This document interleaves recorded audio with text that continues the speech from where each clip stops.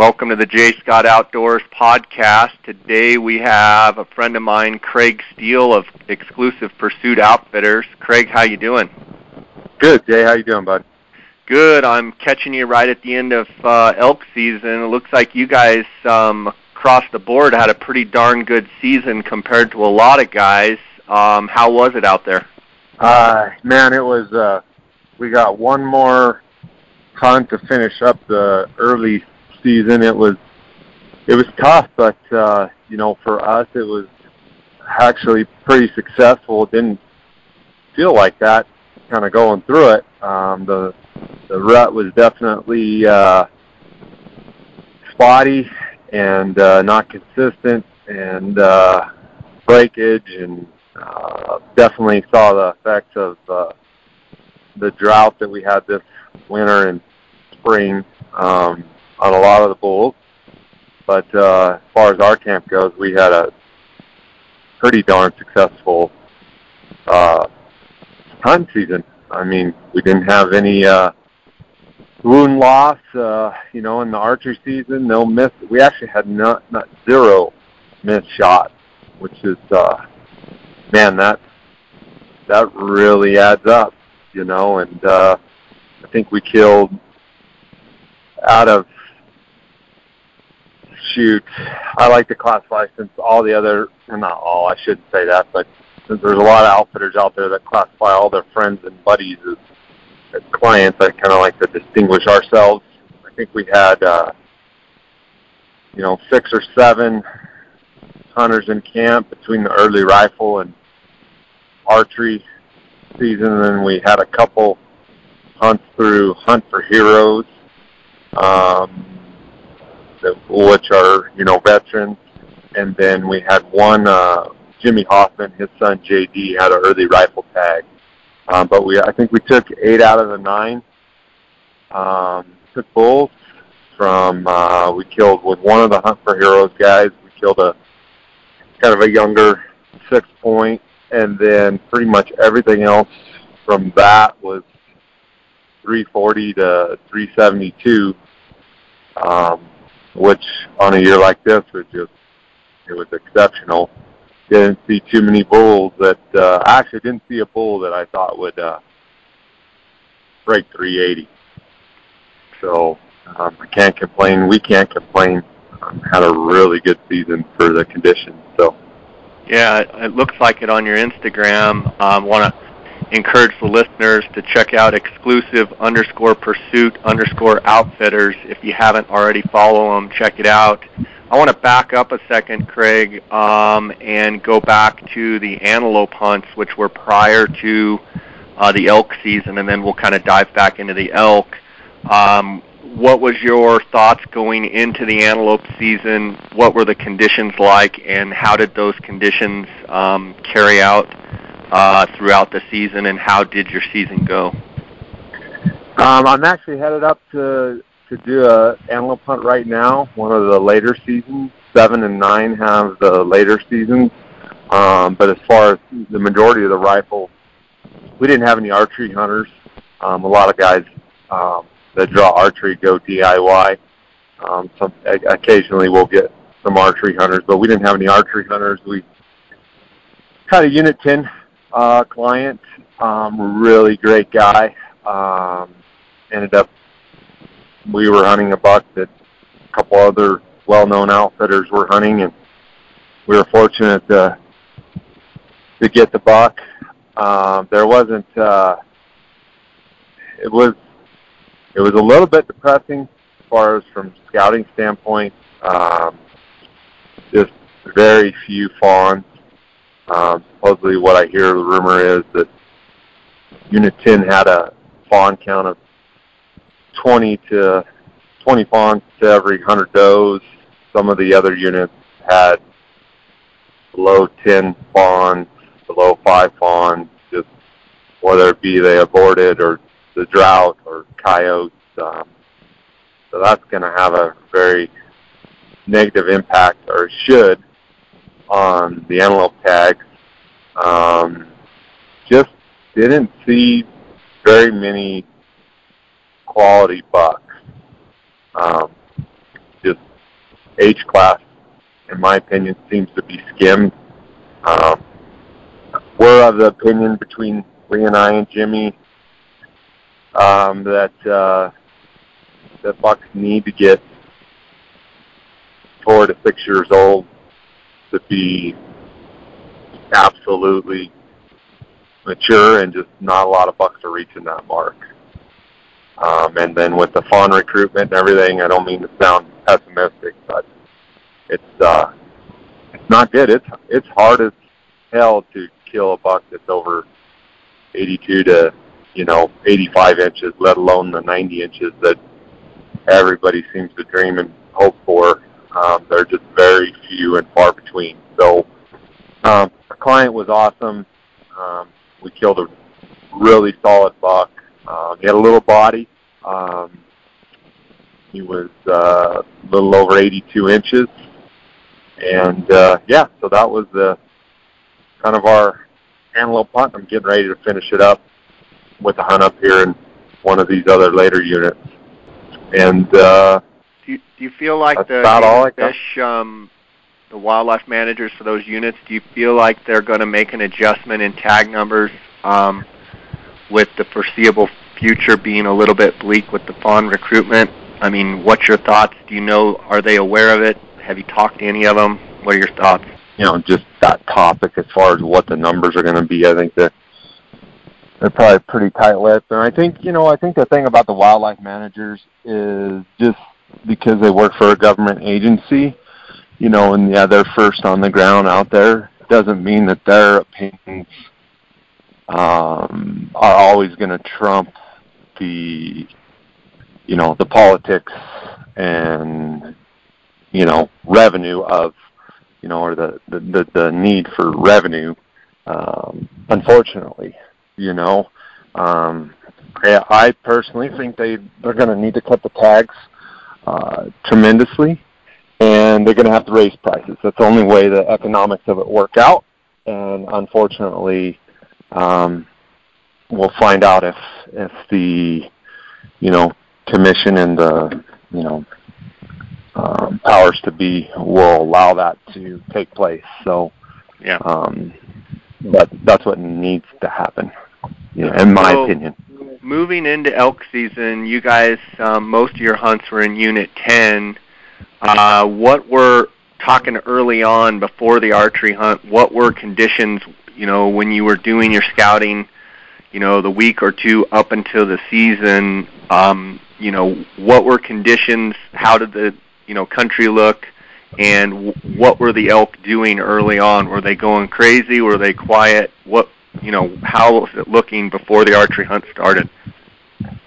It was, going back into like summer scouting and stuff, we're always watching the radar, looking for the precipitation, seeing what kind of levels we're getting and size of storms.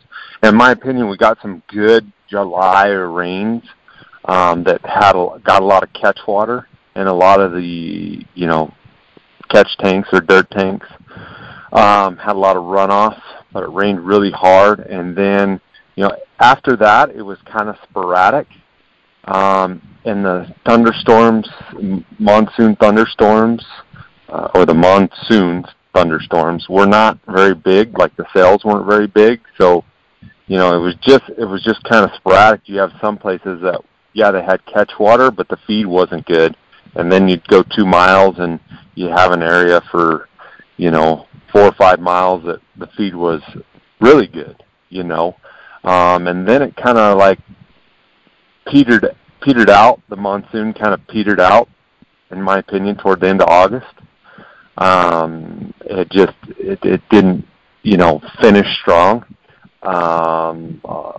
And it just, everything going into like Labor Day and stuff, it just seems slow, the areas of green up were small, and it seemed like that the elk densities were small too. Like you'd have a small bunch over here and a small bunch over there. They were definitely around the green up areas. I think because the green up wasn't spread out so vast, and they had so much, weight to try to put on and try to catch up that it kind of changed the dynamics of things. I think, when you get a good widespread early monsoon season, it just makes everything lush.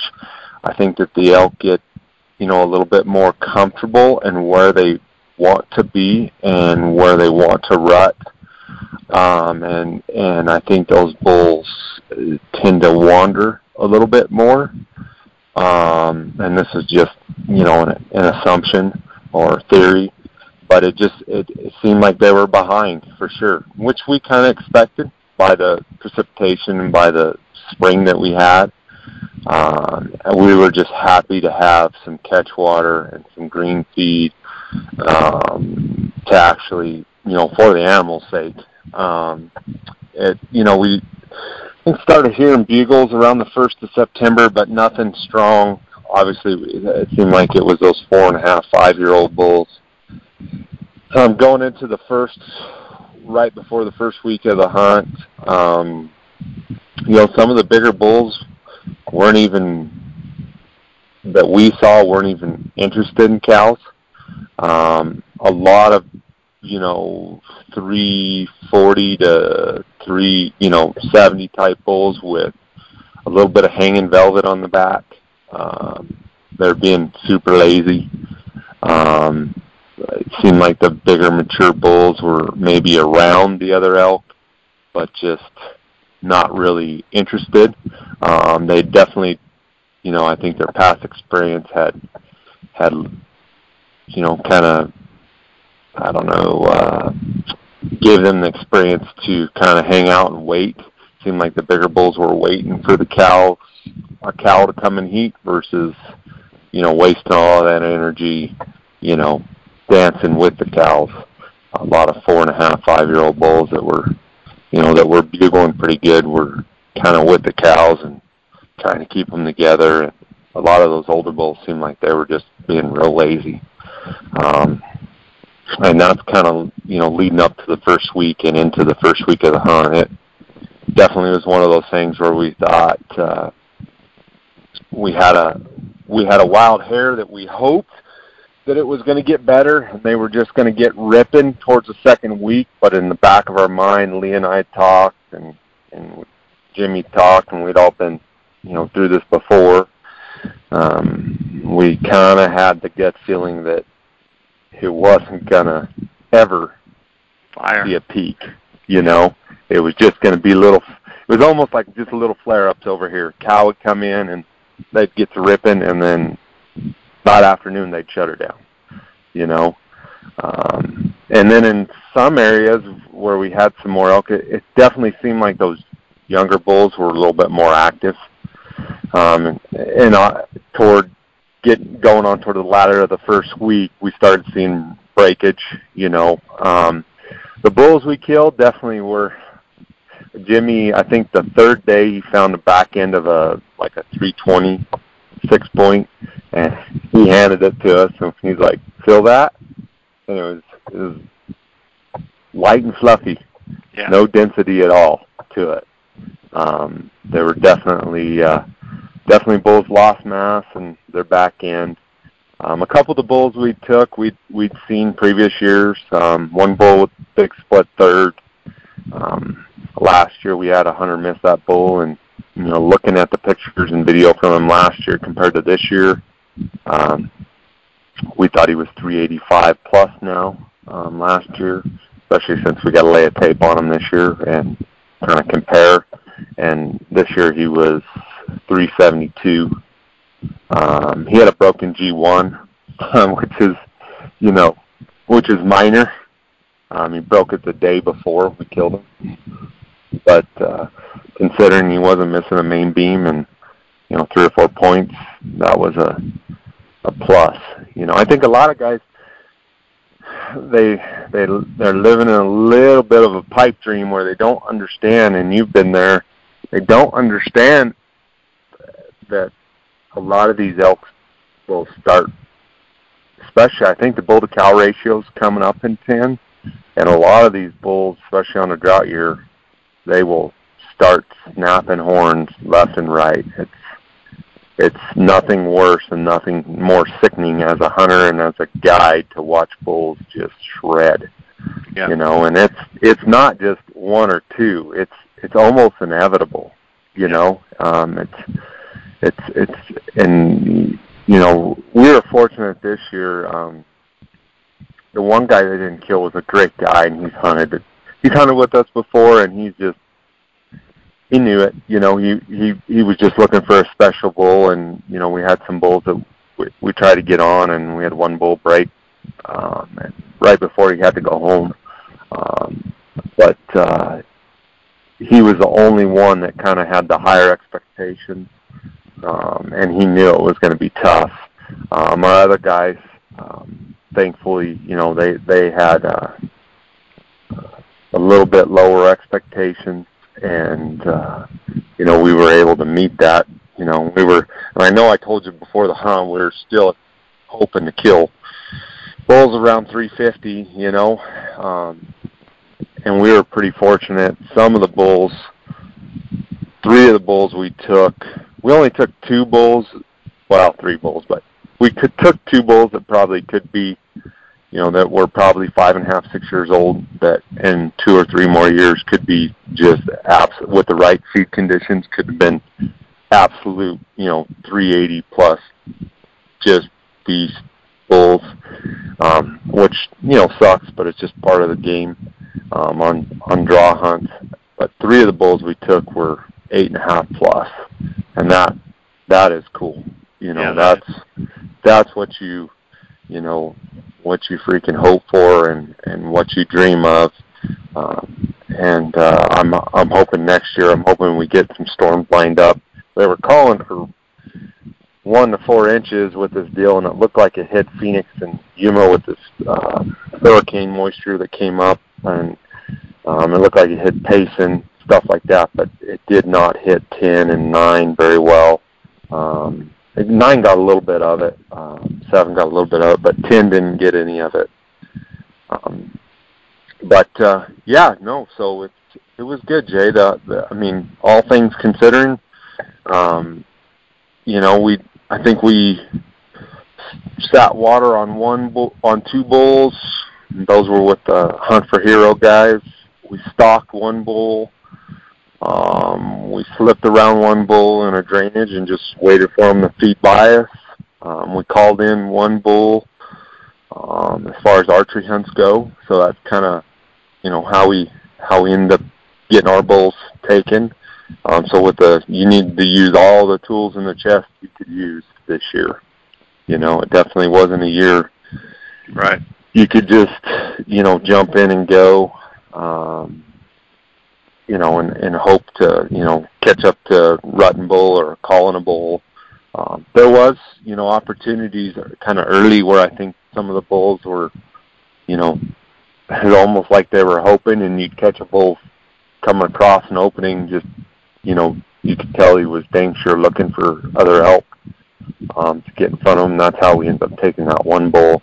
I think he was 350 and 2/8. We called him in. He was just cruising, you know. But not many opportunities for that on the bigger bulls. Younger bulls, a lot of, you know, big 5 points and a lot of 280 to 320, 330 bulls that were going fairly decent. So I want to take just a second here and thank the sponsors of the podcast. I want to thank the listeners for supporting those sponsors. I want to thank GoHunt.com. Cody Nelson is the new optics manager over there at the GoHunt.com gear shop. You can call Cody directly for any information or sales if you're looking for binoculars, rifle scopes, spotting scopes, tripods, anything optically related. You can reach him at 702-847-8747. That's extension 2. Or email him at optics@gohunt.com. Cody has promised me that he's going to take care of the J. Scott Outdoors listeners. So if you're in the market for, any new optics, give Cody a call. I want to thank Go Hunt for their sponsorship. I also want to thank KUIU.com. That's KUIU.com. That's the gear that I wear on all my hunts. I want to thank KUIU for their sponsorship, and Canyon Coolers. If you guys are in the market for a new cooler, go to CanyonCoolers.com, use the JScott promo code, and you're going to get a 10% discount on all orders. Craig, how was the ranch? I know you guys have some great private property in Unit 10. How was the ranch conditions compared to some of the public land or some of the more accessible land as far as feed conditions? And then how did that play out with you as far as, did the bulls pile on you guys, cows pile on you guys pretty good, or was it just an average year where, there's elks kind of spread out all over? It was actually a year that probably we had the least amount of elk that we've had. It was just sporadic feed conditions. It was the same on there as far as it was. I would say some of the public had better feed. The advantage is that, a lot of things they had more, and they're just unmolested. So, we're not bumping, we're not worried so much about guys bumping elk. And you know how it is when, we always talk about that Sunday lull. We don't usually get the Sunday lull.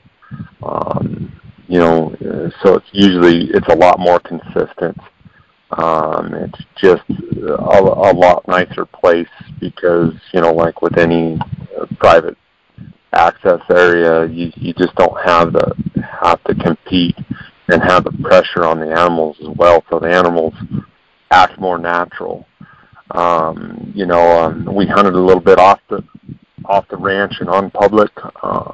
We actually took a bull. Jimmy's son took a bull on public, and he was right off the main road with some cows, and nobody was hunting him.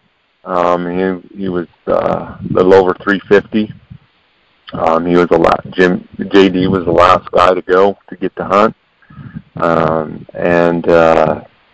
but still, there's a lot of dense. Can be tough in that dense jungle when they're not going. You know what I mean? It just, it just can be darn tough. So it definitely wasn't an advantage for us as it usually is, but there definitely was not the elk on that place that, a lot of people probably thought there was, as we've had in years past, whether it be because of slow rut conditions that we just didn't see all the elk, or or they were huddled in some of the thicker, denser country. But definitely was an advantage, just like the place that you're managing up there, that you don't have the pressure. So they act more natural. Yeah. So. For sure. First question would be, we've talked about the trend in Unit 10, trending up, trending down, trending sideways. We've gone kind of a full circle. You had said, I believe, about a year ago that if things remain the same, that you see a brighter future for Unit 10. What are your thoughts from what you saw this season? I know with a drought year and an antler growth year that's a little bit off. What are your thoughts, though, moving forward?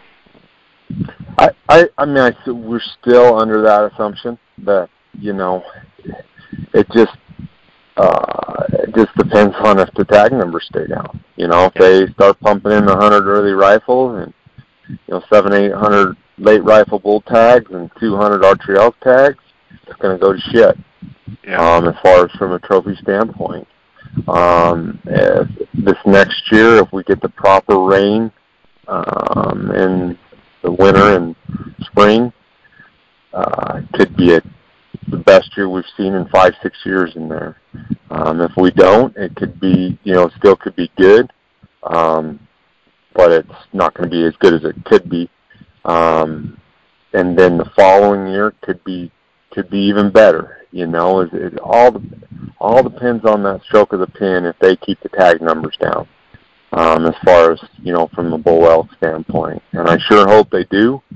I sure hope, that they understand that, that's a exceptional unit, just like 9 and some of the other, higher quality management units, the areas that they're supposed to manage for a little bit higher quality, that, that's something that people are looking for. And that it's the right thing to do in management is to harvest or kill older age class, to let these bulls to get to at least 7.5.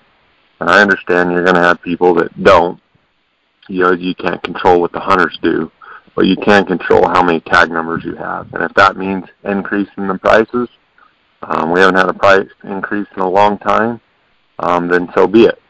I sure hope they do, because that's the only way the economics will work out, So I'm still hopeful that 10 and 9 will get the proper rain next year, and they'll keep the tag numbers down, specifically in 10, just because they've dropped them so much.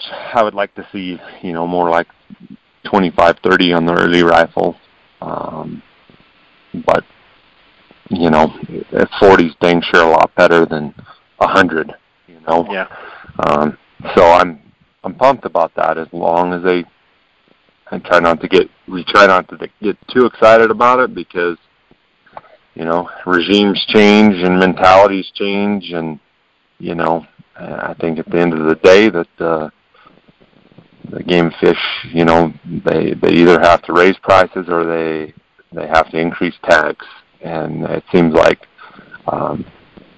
over years past, they'd rather increase tags than increase prices, because they get a little bit of backlash, from the residents.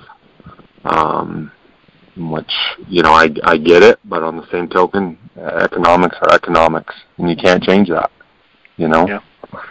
So, moving forward, you've got antelope hunting, and I assume you've got some late elk hunts.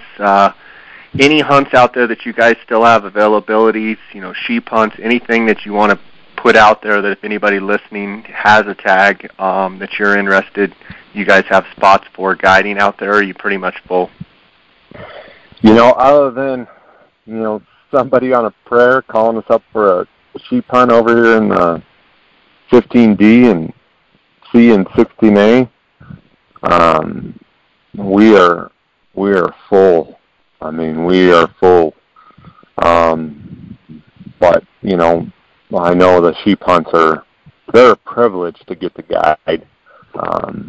So I know that, the chances of that are slim, but I'd always enjoy doing a sheep hunt, and I know Jimmy and Lee would always enjoy jumping in on it as well. So if there's that guy or gal out there that has one of those and needs some help, there's my pitch.